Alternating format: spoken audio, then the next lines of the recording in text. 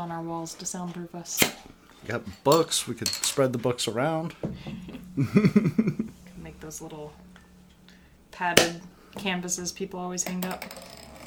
Trying a new beer today. Pumpkin ale. Yeah. Pumpkin, not pumpkin. Pumpkin. Pumpkin. For those listening. Eyes got smiles so easy and the space just going to the moon on my IPA. Welcome to the Nightmare Box, presenting Mistakes Were Made. My name is Brett Bloom, and I'm sitting across from the beautiful, the effervescent, the badass bitch who browses in bookstores, Kristen Bloom. You also browse in bookstores. I also browse in bookstores. Brett Bloom, browsing in bookstores.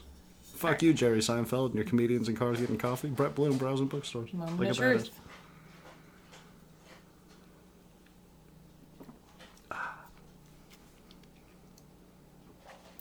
Moment of truth. Interesting. I'll try it. Sure, why not? It's like, on the front end, just tastes like kind of like an Oktoberfest, and on the back end, you get all the pumpkin and spice. Interesting. That might be better in a glass. It might air out a bit more. Yeah, maybe I should get a glass. Go for it. Hold that thought. All right. Badass bitch, browse in the bookstore. Getting a beer glass? Beer. I need a B word for glass instead of a bottle. Beer. It's not coming to me. It's gone. I'm not a beer brewer, so you can't say I'm a beer brewer. And we've got two wildly different movies to talk about today. Sticking with theme, because the podcast I edited today that will be going out right after this recording was about 1995's Mortal Kombat. And in the interim, over at our fantastic Walmart with the ever-changing DVD supply, I found 2021's Mortal Kombat. Do-do-do-do-do-do-do-do. And we also have Rain Man. Vastly different movies. So I don't know if we're going to get to Rain Man. We might just do a whole second episode on Mortal Kombat, because we also got the Mortal Kombat 10 video game. We've been playing that motherfucker, so let's just kind of see where we go. So what'd you think of the like a comparison piece? Because I've got a couple of notes here between the 1995 and the 2021. That seems a little unfair, because when I watched the other one when it came out, I really enjoyed it. This many years removed, the CGI sucks. CGI was not good. So, In the original. Yeah, the latest one looks a lot better. Yeah. The violence looks a lot neater. Mm-hmm. Probably not really a kids movie, where the original was a bit more geared towards kids. Well, that was one of the first things that I kind of wanted to get into with it, is it was allowed the rated R this time around. They tried to do it PG-13 in 95, which never made sense to me, because it's not... I mean, what you love about Mortal Kombat is the pulling the spine out and sticking it in somebody's eye. Like, you're not there for the story. Yeah, for sure. I don't know, though. Sub-Zero freezes the bullet, in the air, and then it freezes the gun over. Like, that was solid. I felt like there was a core group of characters that Mortal Kombat... Yeah, that's Jax just obnoxiously eating. Eventually he'll be out of food and he'll stop. But I felt like Mortal Kombat always had... I mean, there were a lot of characters, but they had, like, their core characters that they, like, really developed their story and stuff. So I do feel like, to some extent, there were, like, a couple of characters you kind of cared about, and then a couple of characters where you're like, I don't really care that dude died. But yeah, it is definitely more, like, fun. Just figuring out the fatalities and all the violence, and then seeing it on screen was kind of like, that was neat. I thought the acting fucking got kicked up a notch. Like, there were certain points in the film, and Kano was hilarious. Kano was goddamn funny as shit. There were definite moments in the film, especially regarding, like, Jax and Scorpion's, like, origin scenes, where we see spoiler alert, we see Scorpion's family get taken out, and he has, like, this traumatic reaction to it that was very believable, made him very real. In the 95, we didn't get hardly any origin, if any. Keep talking. Origin at all. Keep talking. I'll be right back. Okay. What are you doing? Maybe pause. Okay. Out of breath. Chasing two cats. It appeared that one of our cats might have tried to go piss on our bed, so we had to fix that immediately. Max is a shifty motherfucker.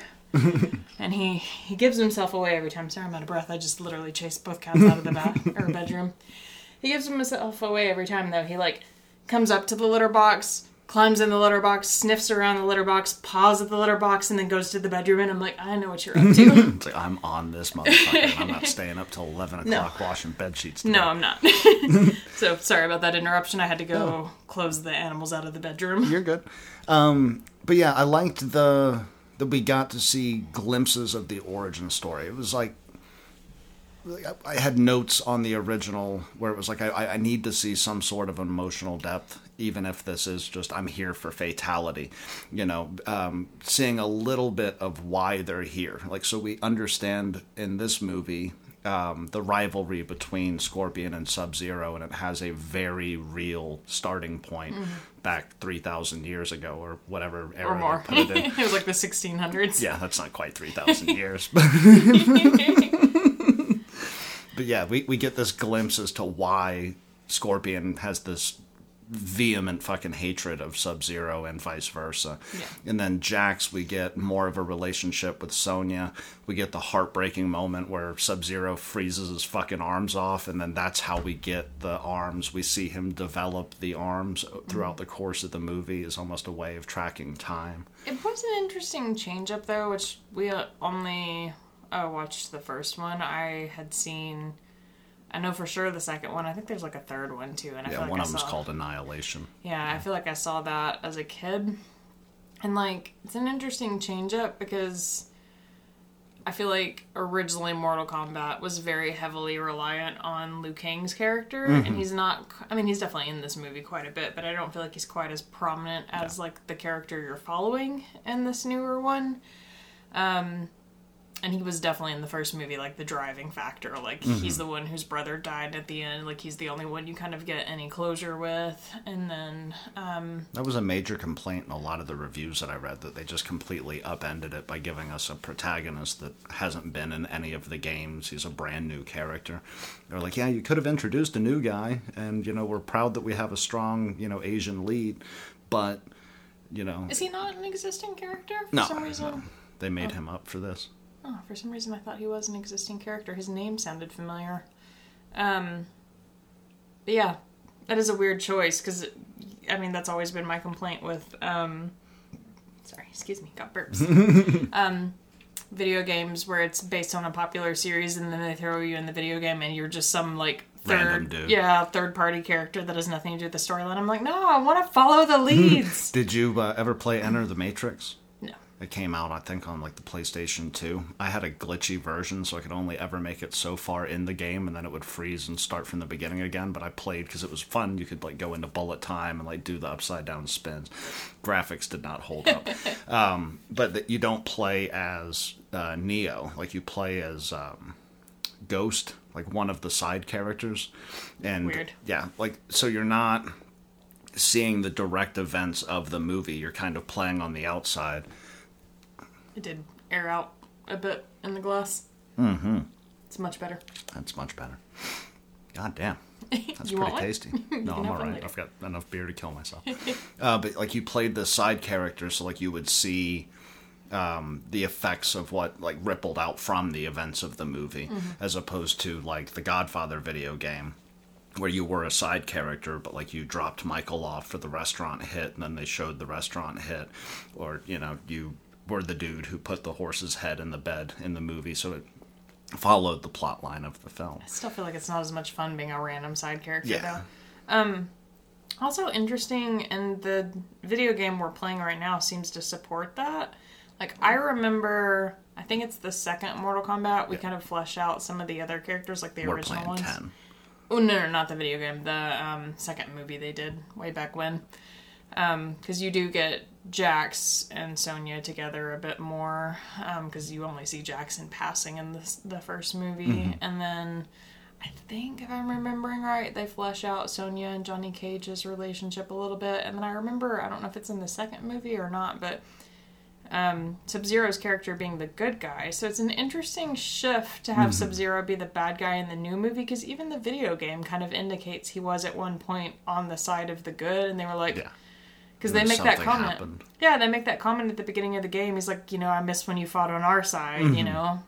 And when we were doing the tower runs just to see if we could beat the towers. Like, Sub-Zero's, like, little story at the end of the tower was, like, he does good and he, like, protects Earth. And I feel like Scorpion's story wasn't... I think he, like, took advantage of the power? I can't remember. Yeah, I can never remember, because I know Scorpion was the badass who would, like, throw the demon skulls at you, so he's definitely... Yeah. And so it's an odd choice in the new movie to flip that and have Scorpion be the good guy and Sub-Zero be the bad guy. Yeah.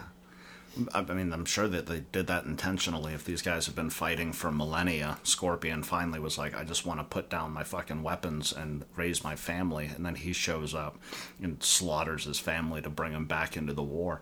Which, speaking of which, how badass was that fucking opening fight sequence when he doesn't have it? It's not coming out of his hand. It's just an old Japanese guy hanging out in the woods with his family. And he picks up that fucking gardening tool and just jacks everybody up in the woods. I'm curious now if the old video game, I have no idea which version I owned. I'll have to, like, try to Google it, but I know I owned, like, an older one that was, like, very much, like, 2D. Mm-hmm. It definitely wasn't the first one or anything like that, because it still looked pretty good. It just wasn't three-dimensional. But the one that I owned, I can't remember if it came out of his hand or not, but the one we're playing right now, it's a chain also. Yeah. So I'm like, was it always a chain? Or because I remember... And I don't know if I'm just remembering based on the movie. I remember it coming out of his hand. Mm-hmm. Get over here. And, like, it's a smarter move to have it be a chain for sure, because it's less cheesy. It's a bit more realistic. He's a ninja. You don't get that weird, like, scorpion head that came out of, or the snake head that came out of his hand in the original. Yeah. And it makes no sense for his name to be Scorpion, but then his attack thingy is this long, weird snake. But I guess looking at the other side, because I do want to do a lot of praise for the practical effects. The CGI in this one got kicked up like Marvel level, which is what we were talking about on the last podcast. What would happen if we had a Marvel level fucking, Mortal Kombat game? And like when he does fuck Jax up and you get the little fractals that are all over his arm, like it's built up ice, it looks like frostbite and it gets shattered, or when he stops the bullet from coming through, or even was it Reptile in this one? I think all three of them were in it. Yeah, but one of the monster guys, I was like, oh, well, here's where we're going to shit the bed. We're going to have our Goro moment where it's like, what the fuck am I even looking at right now? Mm-hmm. But they did the move that we talk about all the time, the Jaws effect. Show it briefly. Let it run by the screen. That made it so much more believable. As a matter of fact... Reptile can blend into his background. Yeah. The only thing that I had a real problem with CGI-wise, there was one that I can't remember right now, is Raiden's eyes. Yeah. It's like, if we're having this realistic thing, I don't need glowy eyes. Maybe do glowy eyes once at the very end when Raiden's, like, fucking shit up. You know? Yeah, you did when they showed, because they do very briefly show Reptile, like, fully. You were kind of like, ah, no, yeah, but then, like, he like, goes back away again. And even, Prince Goro, I mean, Goro even looked a lot better. I mean, you can still, like, tell it's CGI, but he looked a lot better than he did in the original movie. He looked way less like a giant cockroach in this. His death was pretty crazy. Psycho. I like that he's the big bad fighter, even in the game, or the game that I owned anyway. The one we're playing right now, like, you always end on the same bad guy, but like the fight, or we've only done like the 10-person tower, we haven't done the bigger ones yet, but you always end up fighting the same bad guy. I can't remember, is it Chinook? Is that his name? I think so, yeah. But the fighters getting up to him are different, and I remember in the old video game that I had, all the fighters up to the last two were like kind of randomized, and you would always have to fight Prince Goro and then whoever the big bad guy was, like Shao Kahn, or whatever his name was. And so it's interesting that the movie was like, here's the big bad, most intimidating warrior. Immediately kill him off. Just fuck him up. Yeah. Sorry, I'm like out of breath. Well, you're okay. Take a deep one. Take another sip of that nice pumpkin beer. And saw the doctor this weekend, and it's been a struggle. Kristen's working on 70% lung capacity.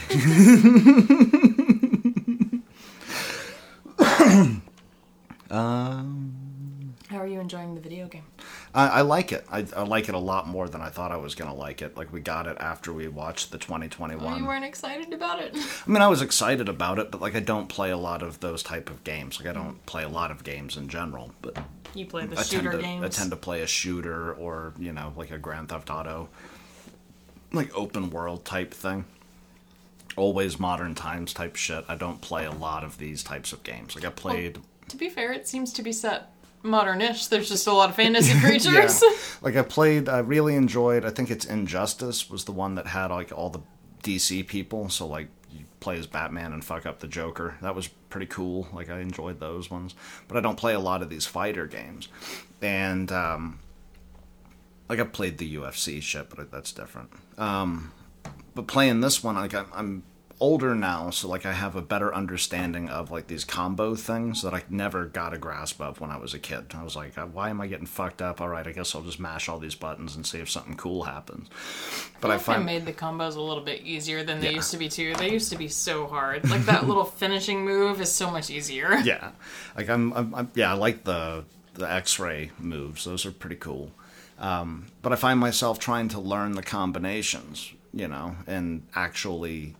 like, lay out a plan. Like, I can go, you know, jab straight, you know, kick to the face, kick to the body, you know, jump over the top of them, throw them in a car, fucking drown them in the little pool thing. You know, so I'm trying to come up with a plan. However, as Kristen has noticed, I am terrible at this goddamn game. No, I don't. You've won quite a few. You win all of them. I get first try where I go, God damn it, they're so fast, and then I get my ass kicked, and then I hand it to Kristen, and true. she wins the fight. You've won quite a few. I think I've won a few, which is 3. There's been you've won more than that, and there's been ones where you did it, and then I did it, and I lost 2, and then you did it again, and you won. It was so like I think we figured it out. Yeah, I think it's just kind of getting used to playing with each character. Yeah. I love that you can kill a motherfucker with another motherfucker. We played last night, and there's this one... I think it's an Outworld. There's this one map where there's an old lady just kind of walking back and forth, and if you time it right, you can grab her by the ankles and beat the other dude with her brain. And she dies. But the funny thing to do is... This is the one, I'm just going to name it Interrupted by the Pets. You guys are driving me fucking crazy. Lay down. It's like, what did I do, Dad? I'm the producer. I'm managing the gear. My favorite one is if you block the lady getting thrown at you, she dies for no reason. And that we played that map, like, because we played this one dude, the big blue guy, the sun god. I can't remember his name. I don't remember. Kotal Khan. Yeah, and you have to play that map like 10 different times, and it was like every time we went to throw the lady, we got blocked, and then she would just be dead on the map, having died for nothing. She's like, oh, I just wanted to hang out with my weird little fucking Gryffindor-looking thing, you know? You could jump on and piss him off, and it was cool. I like I mean, because once you get into the fight, it's still kind of like 2D-ish. You can only move left to right across this very small space. But I like that the map itself is interactive, because, like I said, the old game that I had, that wasn't really a thing. Like, the most you could do is punch someone up through the floor, down through the floor, and then as a fatality, like, if it was, like, spikes in the background, you could throw them on the spikes for your absolute finishing move, and that was it. So yeah, it's kind of neat that if you're, like, paying attention, you can catch little, like, tree branches you can throw, or people you can throw, or you can smash their face into a pillar, and it's like, oh, like, come here. Like, come stand over here. We found a couple of them by accident. I think we found the old lady by accident. So I was like, there's no way in hell they're just going to let me throw an old lady at Sub-Zero. And sure as shit. It's been... I don't think I ever played the story mode. I don't even know if the one I played had story mode. I think I've only ever really done the towers, so it's been kind of interesting, like... seeing the story mode, and oh my god, like, Johnny Cage is so salty with Sonya.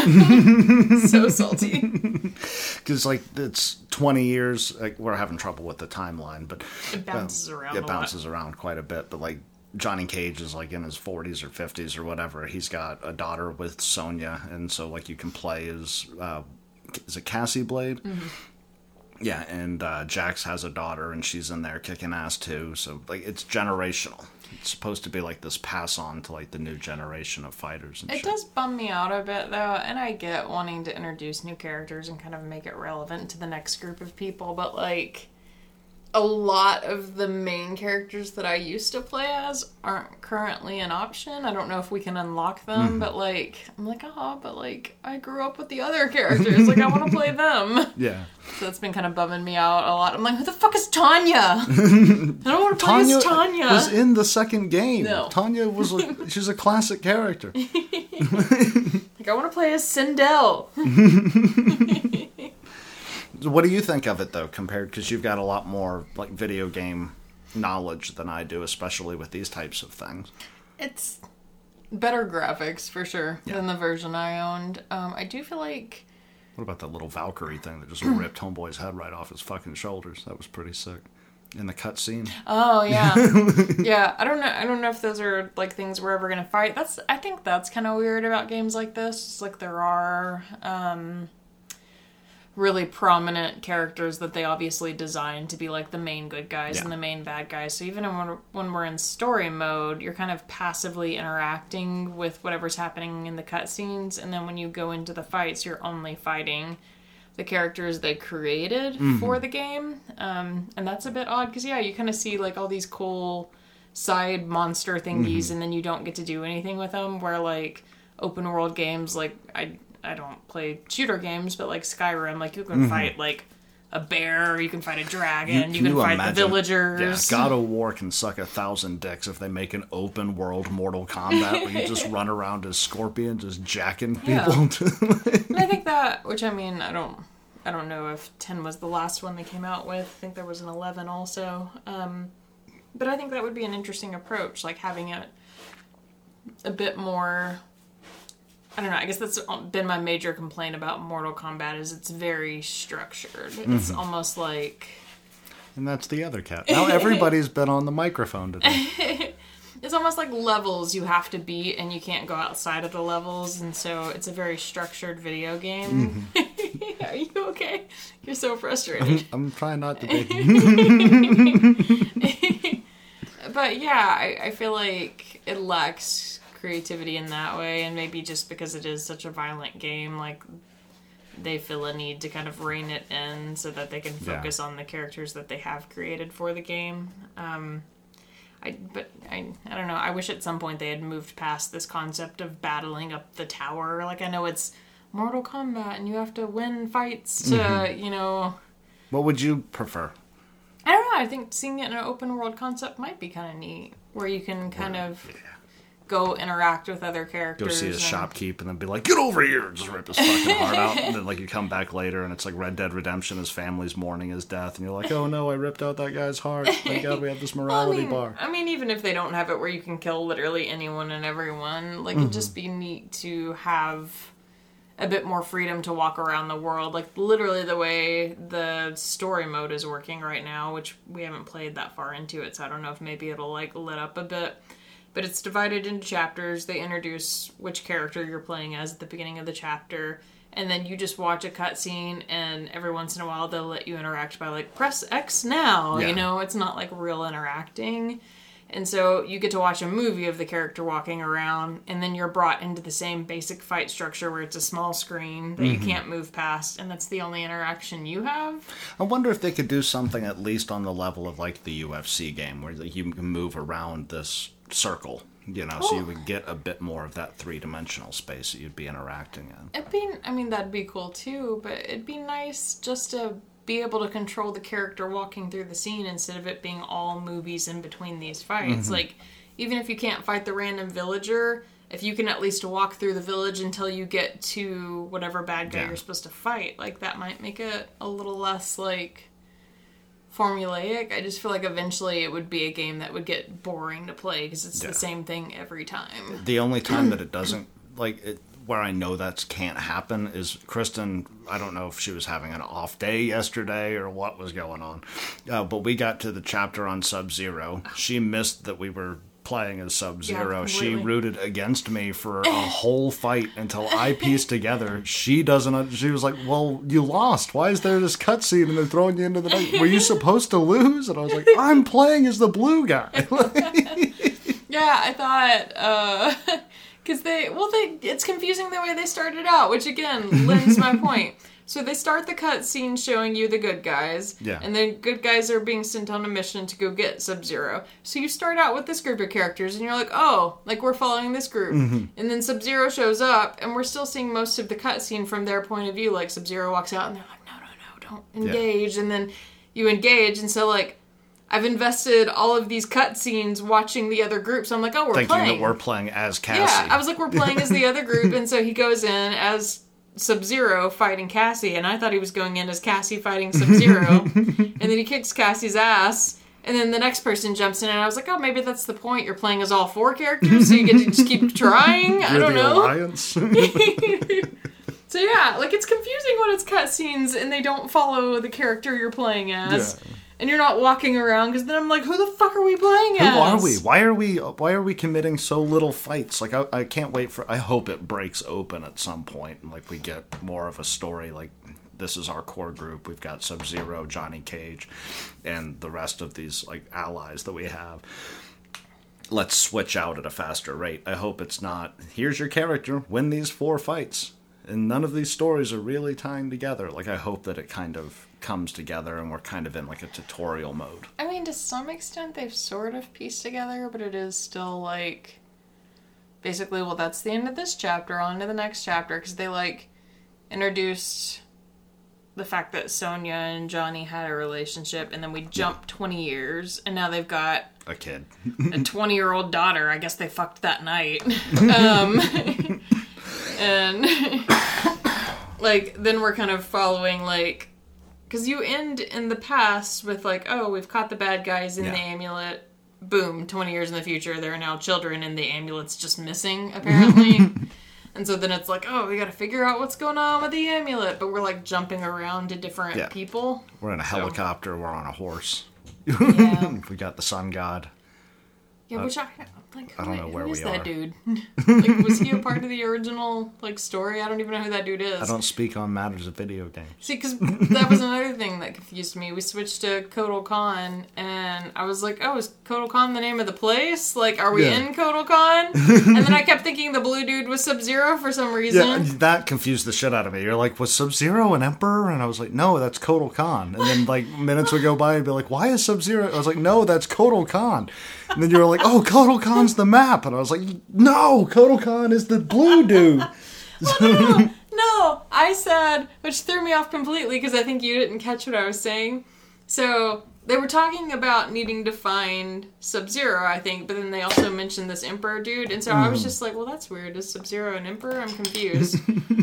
And then we go to see Kotal Khan, and like they just flash like his name across the middle of the screen, and I was like, are we going to Outworld? And then you said, no, we're going to Kotal Khan. And I think you thought, like, that was clear, like, oh, we're going to see a person. And to me, I was like, oh, so Kotal Khan's the name of the place. It's like Kotal Khan, Afghanistan. It's like, we're going to Outworld.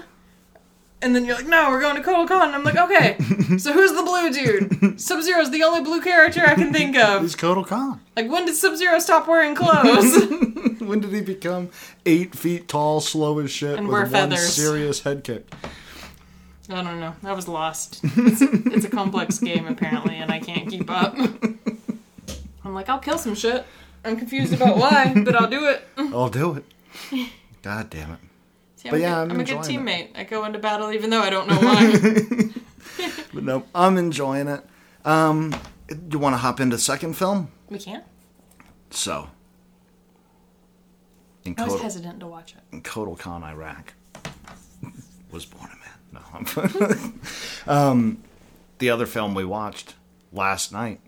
I've been trying to watch it for 3 weeks. Kristen finally folded because I've agreed to watch a Robin Williams movie called okay. What Dreams May Come. It's a fantastic movie, though. I have We should watch it also tonight. been trying to watch that one for the past 3 weeks, but she does this weird thing where she justifies it. I don't know what I'm talking You're a about. liar. We just added it to Netflix like 2 days ago. Motherfucking Rain Man, 1988. I have mixed feelings about it, to be honest. I have. Me too. Like, I remember... One undeniable fact, Dustin Hoffman can Crushes. act his fucking ass off. Crushes, for sure. I mean, I remember thinking initially it was well done, and it's, you know, like one of those, like, iconic movies where you're like, yeah, that was a fantastic movie. It was on an AFI list. I can't remember which AFI list, but it was like number 63 in the top 100. I don't care for the way the situation is represented, though. Like, Okay. I think it's kind of problematic. All right, go for it.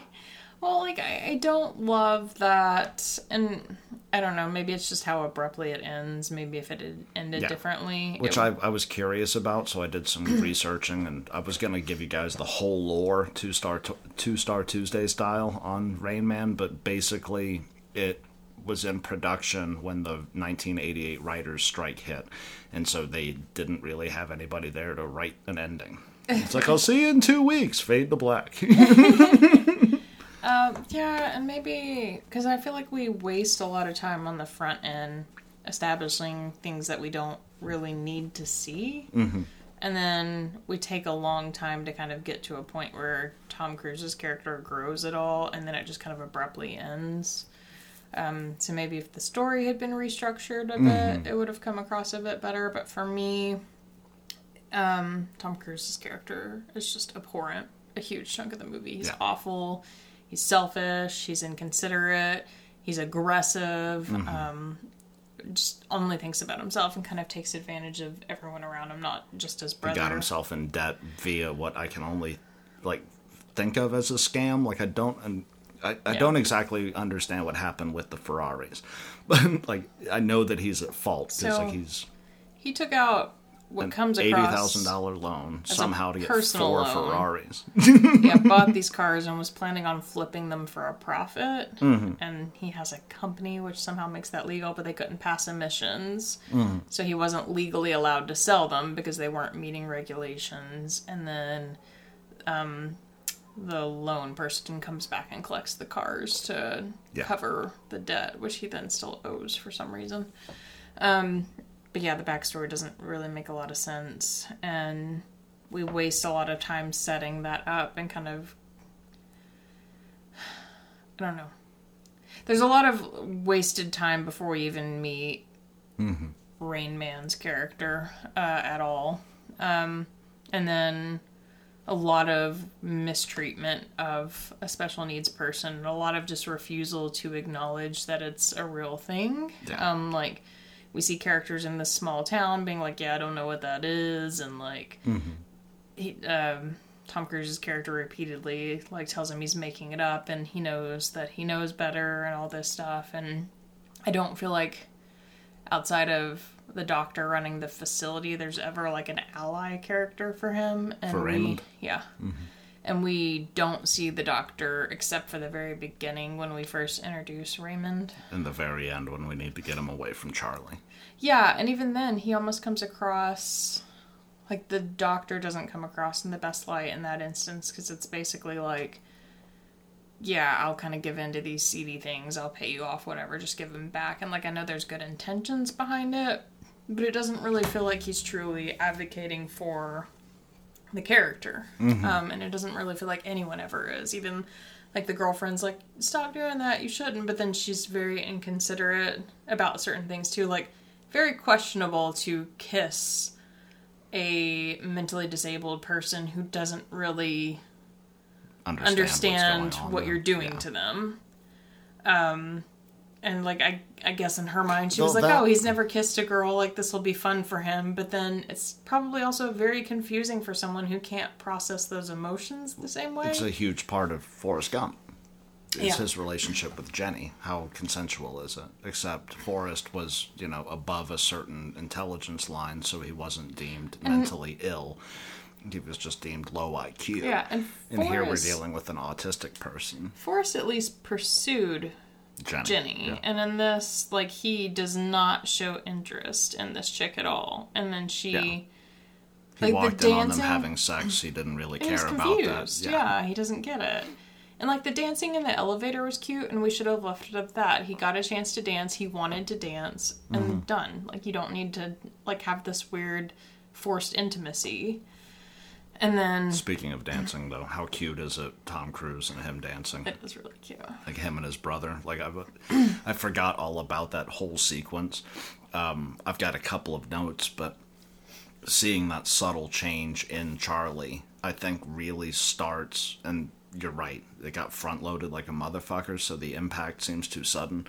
The real change in Charlie happens, I think, during that dancing sequence. Well, it also, to me, which is probably, again, a huge part of it's the structure of the story is all wrong. So he is mean to his brother, to some extent physically abusive to his brother, like, doesn't take his brother's needs into consideration all that seriously. Like, we start to see subtle hints of it, like he buys him the TV and stuff so he can watch his shows, but it feels a bit more like he's trying to avoid the outburst over trying to provide for his brother. And the only... We get the little things. Maple syrup needs to be on the table, so the next time they're in the diner, he goes to the place with, like, the IHOP or whatever, where he goes, I'm right here. But for me, none of that happens until after we go to the casino. He doesn't actually start legitimately trying to be nice to him until he's won him money. Yeah. So it's only after he gets what he wants from his brother that he starts being nicer to him. And, like, he does, like, reject the check from the doctor, but I feel like he rejects the check from the doctor because he asked for $1.5 million and the doctor offers him, like, $25,000 or $250,000. I can't remember exactly what he offers him, but it's significantly less than what he wanted. And, like, I get we're supposed to see, like, this change in this character, but I feel like if the doctor had come up to him and been like, here's a check for $1.5 million, give me your brother back, he'd be like, okay. Yeah, we're good. Yeah, and, like, I don't feel like he starts doing nice things until after his brother has gotten him out of his situation that he put himself into. Yeah. Which I've got complex feelings on it as well. I mean, we're dealing with a very touchy subject. A lot of the articles that I read from '88, like, you can Google this movie, and that's pretty cool, as you can, like, read New York Times article reviews from when this fucking thing came out. And there are two camps when it comes to the way that Raymond is presented as this autistic savant. What they said is it blew the doors open for mainstream America to finally understand what autism was. In '88, there wasn't a huge grasp of this illness. And number two, it damaged the autism movement because now people assume that every autistic person is an autistic savant. Raymond was based on one very particular guy. I wish I could remember his name. I thought I wrote it down, but he had a lot of the same things with, like, math, and he would read books with, like, the left page with his left eye, right page with his right eye, and then put them upside down on his bookshelf so that he could remember that he'd read it. And then they would hold the book up and he'd be able to tell you the whole plot line and, like, very interesting like, scientific facts and scientific research things or shit like that. So it blew the fucking doors wide open in a lot of ways and then made a lot of irresponsible decisions. Yeah. So I'm torn as to Charlie's relationship with Raymond in that light. Like, I'm not trying to judge it for being ignorant in 1988 ignorance.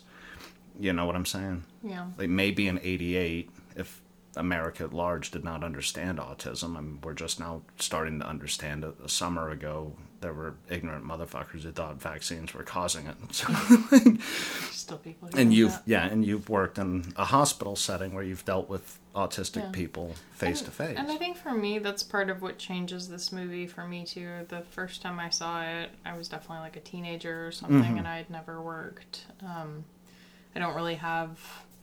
That I know of anyway, family members that have any specific disorders or anything like that. I think, like, cancer is about the only thing that runs in my family.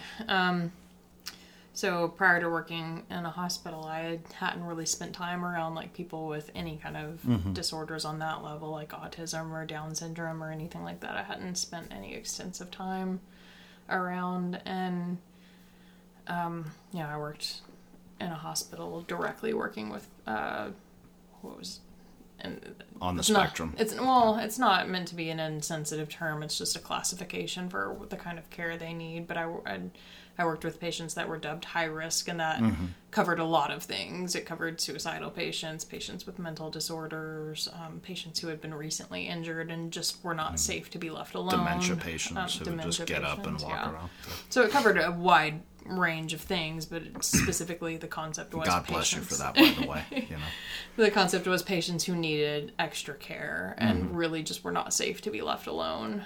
So I did work with autistic patients for almost a decade pretty closely, and I think there are elements to Dustin Hoffman's performance for sure that do nail it. I mean, his performance was definitely phenomenal. I think obviously each case is very different. would you say that the closest, and he nails it throughout, you know, in the way that he presents himself, the way he kind of coils up and rocks and repeats statements to kind of get himself down. He's, again, very high functioning. Yeah. The scene in the hospital when they start messing with his books, we feel this tension, this escalation, this, like, at the Tarantino line, the rubber band getting ready to snap. Is that the closest to, like, what your experience was with your level of autistic patients, where he was, like, walking out of the room and then just kind of, like, rocking and then coming back in and trying to explain it and getting overwhelmed and falling back to the...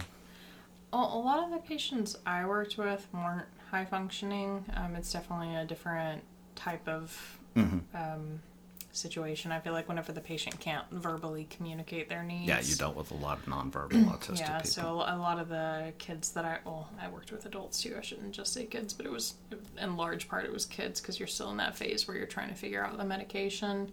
Were not high functioning, weren't able to vocalize their needs. So, like, I do feel like that's still typical, though, like this upset of, like, when the need isn't being met or the comfort zone is being violated, like this, like, very obvious discomfort and physical aggression towards either oneself or to others. So, like, I don't have a problem with the performance per se, but... So what you dealt with was largely like the fire alarm sequence where he's just banging his head off the door, like trying to run out. Yeah, like the out... Well, I mean, I worked in a medical hospital, so the patients that I saw were having medical emergencies, basically. Like, I didn't work in an inpatient facility, so the people that I saw were probably in a more extreme phase sometimes of brought their there care. by the police. So I saw kind of the height of the need for adjustment in the care most of the time, but like I just feel like, to me, it's not even that it's irresponsible to give this idea that every autistic person or every person with a disability has some superpower, basically. For me, it's irresponsible, for one, to act like care is that readily available, because it's just not. Most of the families I dealt with didn't have... a $3 million trust. Didn't have access to hospital. private facilities, didn't have access to a lot of the care that they needed, and you'd play this waiting game in the medical hospital where you could be there for weeks racking up debt, hoping to get admitted into a psychiatric facility so you could make adjustments to the care. And my favorite bartender back home at the restaurant that we would eat at once a week, he had an infant daughter with autism, and he would work like double, triple shifts at the bar trying to rack up enough money to get her into very specialized programs. And he'd be like, well, she learned, like how to read a very basic book today, and she was able to read it out loud. And like that was a big thing, is trying to see if she was verbal or nonverbal at this age where like no child is truly verbal. They don't know how to express themselves anyway. And you could see the weight that it put on him to be like, well, where are we at here? Because she's not acting,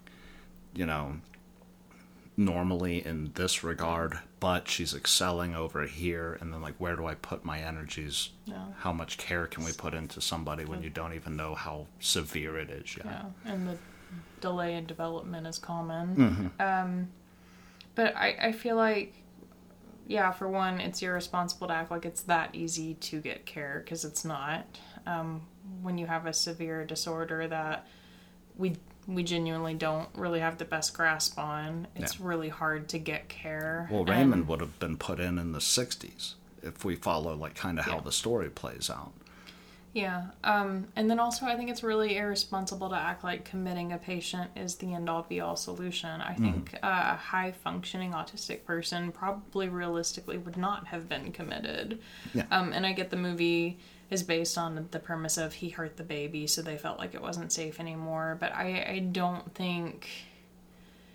I think it almost to some extent vilifies the special needs person. Like, we're kind of left with this wishy-washy sentiment of it's the best place for him, he's getting the best care here, but it's almost like he's lifelong being punished for a incident that happened when he was 18, and now this character is in his 40s or 50s, you know?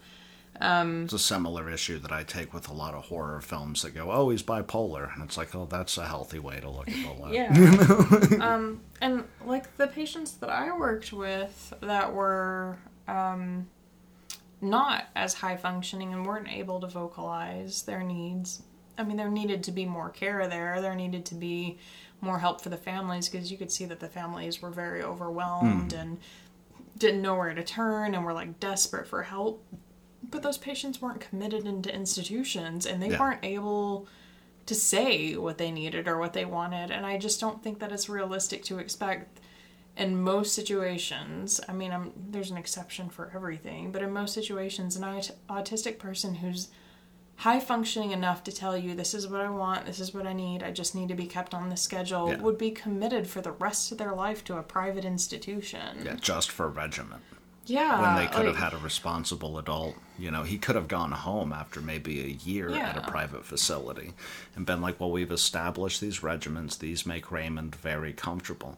And instead what we have is basically saying that once you've been committed to a mental facility, you can never leave, because any break in that regiment is going to spiral you out. Yeah. So you have to live here with the ducks. And I feel you. It's a twofold irresponsibility, because it falsely gives this premise of that's the only way to make this situation work, but then it also gives this false premise, if you have someone who's not high functioning and they're not doing as well, that you can just toss them away. And it's like, that's not typically how that works. Like, you have to be a legit danger to be permanently committed. So, like, someone who's got an autistic kid and they're like, oh, maybe we'll do that, we'll put them away in a facility. It's like, yeah, if you can afford a private facility, then you can put them somewhere. But if you can't afford a private facility, the state's not going to just take your child forever because you're overwhelmed. Yeah.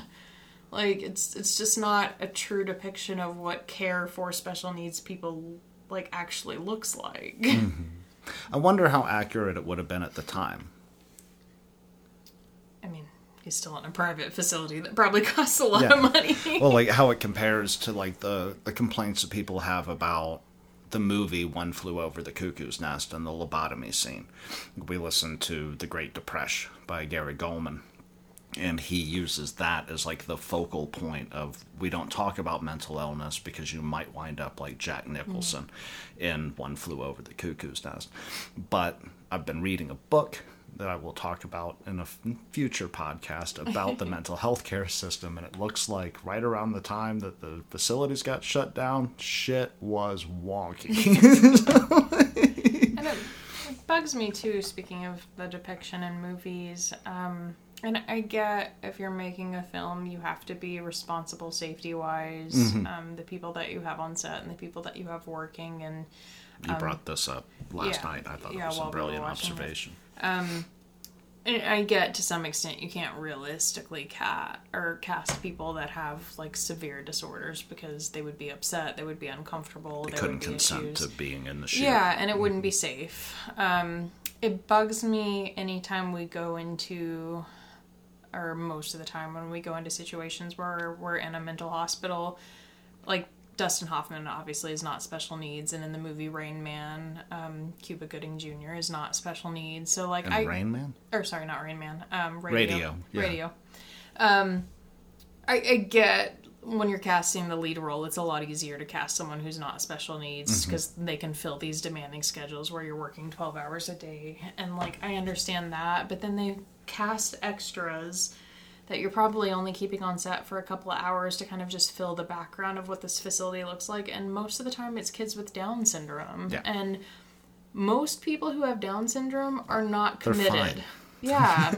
Like my mom. I have a friend whose daughter is... Yeah. She's and got like, Down syndrome. Lives and at home. She's lovely. Goes to school. She just wants to give hugs. Like, she's Yeah. fucking fantastic. And like people that have Down syndrome typically live normal enough lives that, you know, yeah, sometimes they need supervision to kind of help, you know, handle their medical needs or pay their finances or whatever, but they're not people that are in institutions. And like my mom and my dad both got master's degrees in psychology, and a part of their, I think they had to do like community service-esque things where you were like working with people like related to your field. Well, just related to your field. And so they both volunteered at it's like a day facility for people that have special needs that... like an outpatient? Yeah.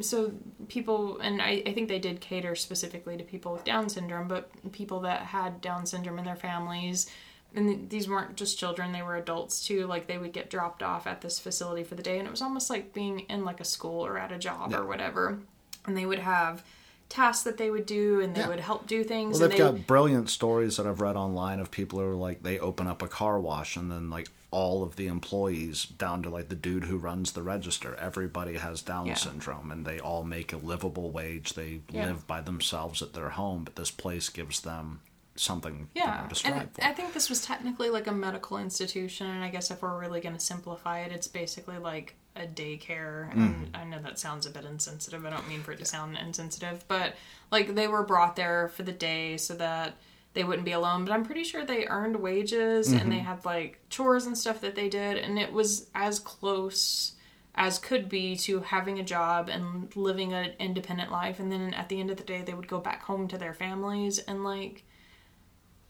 I feel like even that is a more realistic depiction of what people with Down syndrome live. Like, some of them, they do have to live at home with their parents or their siblings or Some whatever. can drive. Yeah. I've read at least 2 stories of, like, master's degrees. Yeah, like, and they're Down syndrome yeah. people who have gotten married. Like, you can live, like, a pretty normal life. And, yeah, it's frustrating to see those be the extras in the background. And it's like, that's not what mental illness looks like. Like, he's not walking around with a bunch of people who have Down syndrome who are watching soaps all day. Like, that's not what that place looks like. I agree. G threw... I had a gang of topics where I was going to talk about symbolism. I think you picked the better approach, so thank you very much for it. But I guess I'll bring up 1 or 2 of them that I thought were interesting, because I cleaned today. That's like pretty much all I really did, so I had a lot of time to think, and I wanted to approach Rain Man in a responsible light. I knew that there were problematic things. There were points where we were both like, well, fuck Tom Cruise's character, which it's not Tom Cruise's fault.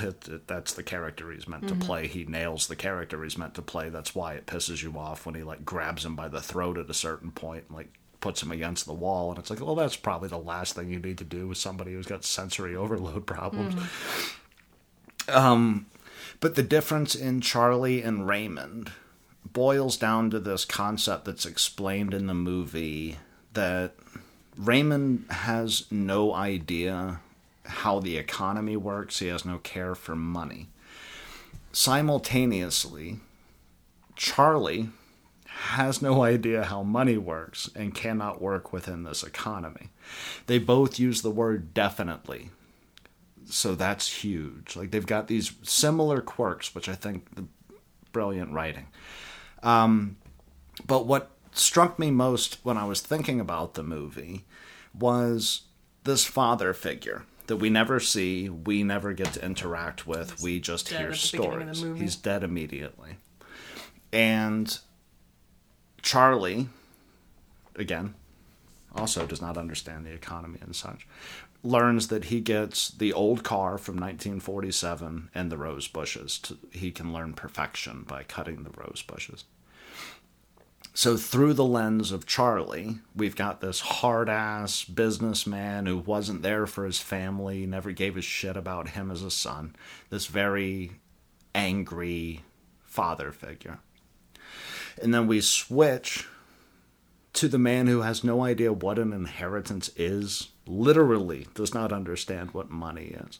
And his recollection of his father is a man who's put him in this place where he finds peaceful, who used to let him drive around the driveway.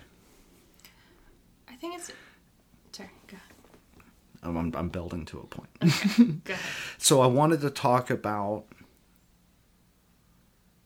their respective reactions to the inheritance and what the inheritance means as a symbol, and more specifically what the car means as a symbol, because we're told that Charlie was only ever allowed to drive the car once, and it was because he stole it from his dad, whereas Raymond almost earned this right to just drive in his happy little circle. 25 miles per hour.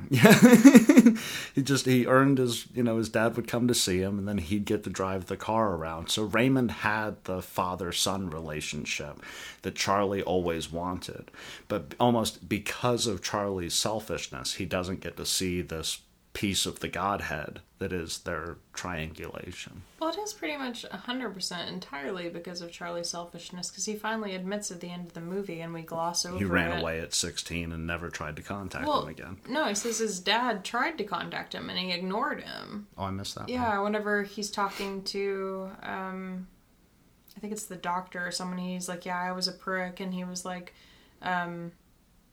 he mentions his dad tried to reach out to him a couple of times, and he never called him back, and like, to me, I feel like the inheritance is, I think definitely in an old dying man's sense of humor, it's a little bit of a like, fuck you, but also I think at the same time... You wanted the car, keep the car. You hated the roses, they're yours now. Well, I think at the same time, it's also his way of, in his final gesture, showing love, because Charlie establishes the car and the roses were the thing that his father loved the most. Mm-hmm. So his father leaves the thing that he loves the most to someone who can understand the weight of a gift. Yeah. And then he gives the money to the person who doesn't understand the importance of the gift at all. Mm-hmm. And the money is going to ensure that he has good care for the rest of his life. So in a way, he's giving both of his sons what they need most. He's giving the son who can't appreciate the gift the money to live a fulfilling life. And he's giving the son that didn't appreciate him the thing that he appreciated most in the world. So that he could learn what the importance of life is. The importance is fixing your 47 Plymouth or whatever that thing is and clipping the rose bushes. It's not the money. Yeah, and it's obviously a car he loved a lot. He had a lot of fond memories with the son that was in his life in that car, so it wasn't just like, oh, his polished, car that he loved. He just wanted, like, mutual love and respect, and so he then leaves his son that he didn't have that with the things that he loved most. He's giving them both the tools. I was thinking about the inheritance in the car a lot today, and I was like, what do they represent? Because like that is the central piece. Like without Charlie going into debt with these cars, showing his irresponsibility, we don't get his need for the inheritance. Like if he would have flipped those 4 cars, there's no need for him to get the $3 million. He would have made that his goddamn self. But that opportunity is pulled from him. He meets his brother who doesn't give a shit about the money, like doesn't understand it, knows so much more about life that and maybe this would have been fixed had it not been for that fucking writer's strike in 88. That would have been the brilliant way to kind of end the movie, is if he could just have taken Raymond home and they could have waxed the car or cut the rose petals, like take a day trip even and then take him back to the hospital. Have this moment at the end that kind of ties Raymond learned what he needed to learn, Charlie learned what Charlie needed to learn, and now we have this family. Instead of get on the train, I'll see you in 2 weeks, fade to black. And I think it's an odd choice to have such passing mention of any of their relationships when it's obviously kind of the point of this movie. Like, we basically in passing learn Raymond accidentally burned Charlie and that's why he got put away. But we don't have a scar on him. Yeah. That would have been the move. Yeah, Like, or I've just, got this birthmark on my hand, or but like Charlie doesn't even seem to have a reaction to it. Like he doesn't seem to feel any guilt or like concern or like shock of his own. Like, oh, like what happened to me is why he got put away. And then like I think we get like subtle hints that maybe Charlie and his dad probably talked about cars together, because Charlie's constantly talking about cars as they drive by, so there's kind of this nod to maybe he had a relationship with his dad that involved cars, and again, maybe that's why his dad left him the car, but we don't build it at all. I read that more as a connection to Raymond.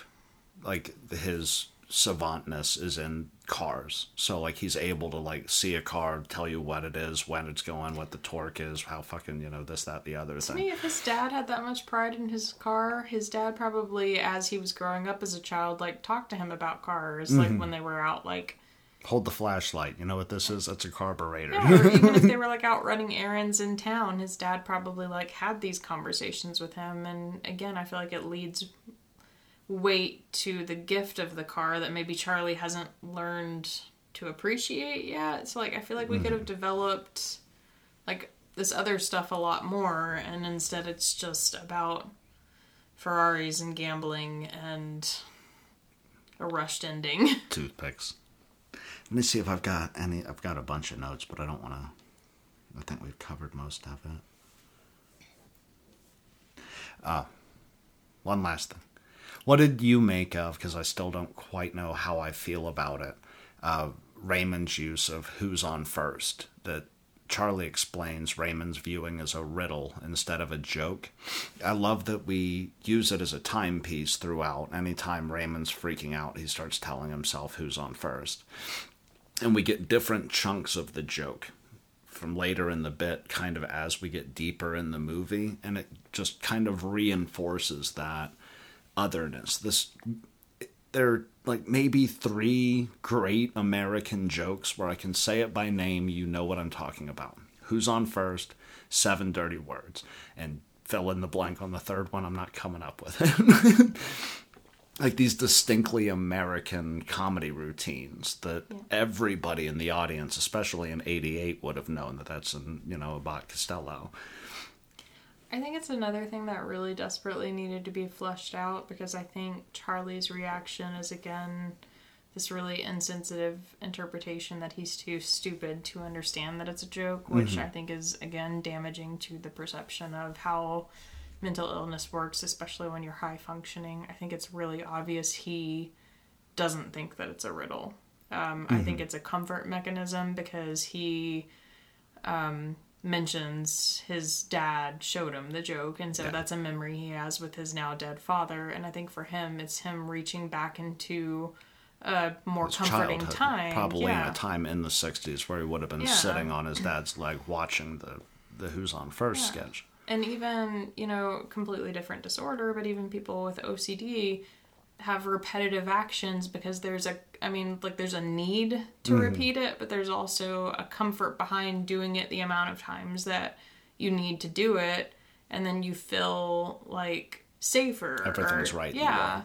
And I think maybe that needed to be fleshed out a bit more, so that maybe Charlie eventually realized, like, he's not repeating it to himself because he's too stupid to realize what it is. Like, he gets that it's a joke that his dad showed him. He's not trying to figure out the riddle. He understands. Yeah, but it's very similar to having, like, a comfort mechanism. Like, whether it's a blanket or a teddy bear or whatever, it's reaching back to a fond memory with his father, and it's something that he's familiar with, and reciting it, like, helps him come down from, whatever he's feeling. So... out.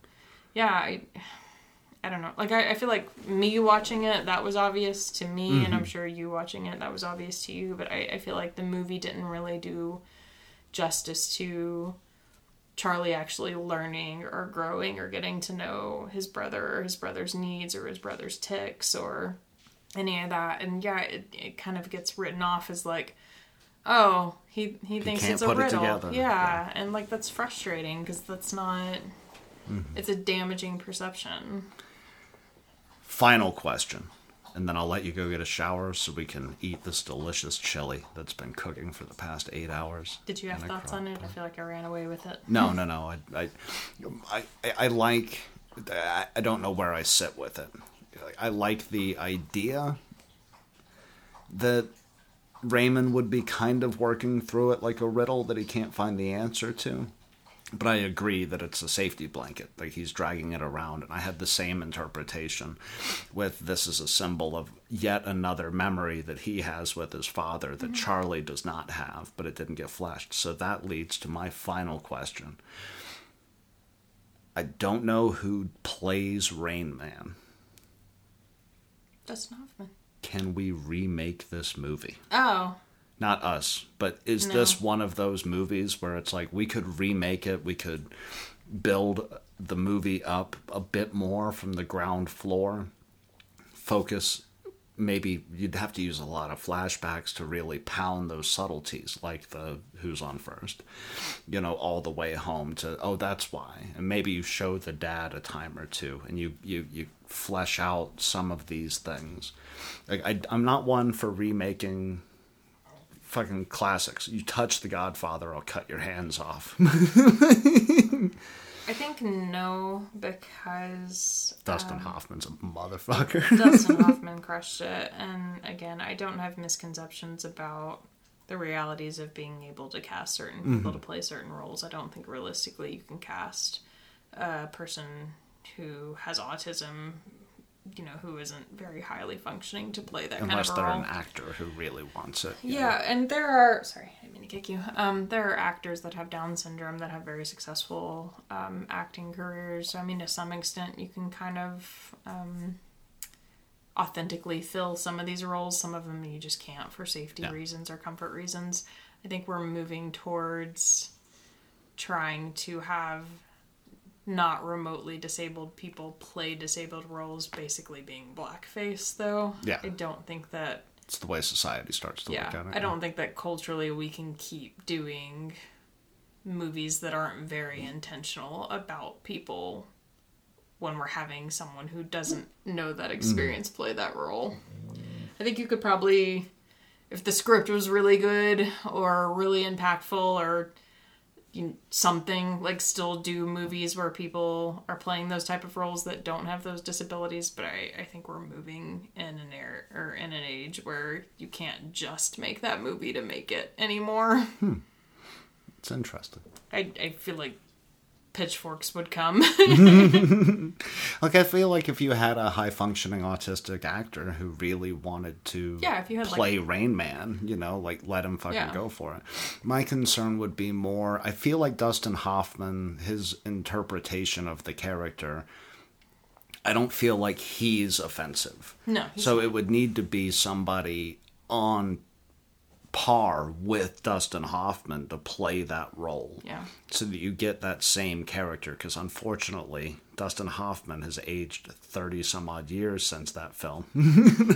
So we can't just drop 1988 Dustin Hoffman into 2021 and be like, here's the new Rain Man. Yeah.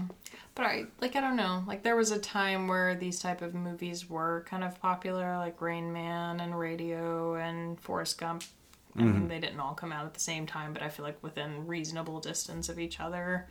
When they felt progressive. Yeah, and I feel like if you tried to do, like, Forrest Gump or any of that now, people would be like, this is a bad depiction of a disorder and this person's being taken advantage of. I think if you, like, stood in a room and tried to pitch the script, people would be like, what are you doing? So I just feel like, I don't know, like, those type of movies have had their moment and maybe eventually they'll come back around. But I think unless you cast a person who, to some extent, has experience with that disorder, people are going to think you're being a dick. Any final thoughts, love? No, not really. All right, let's go make some chili. I hope you guys enjoyed the episode, and we will talk to you next week.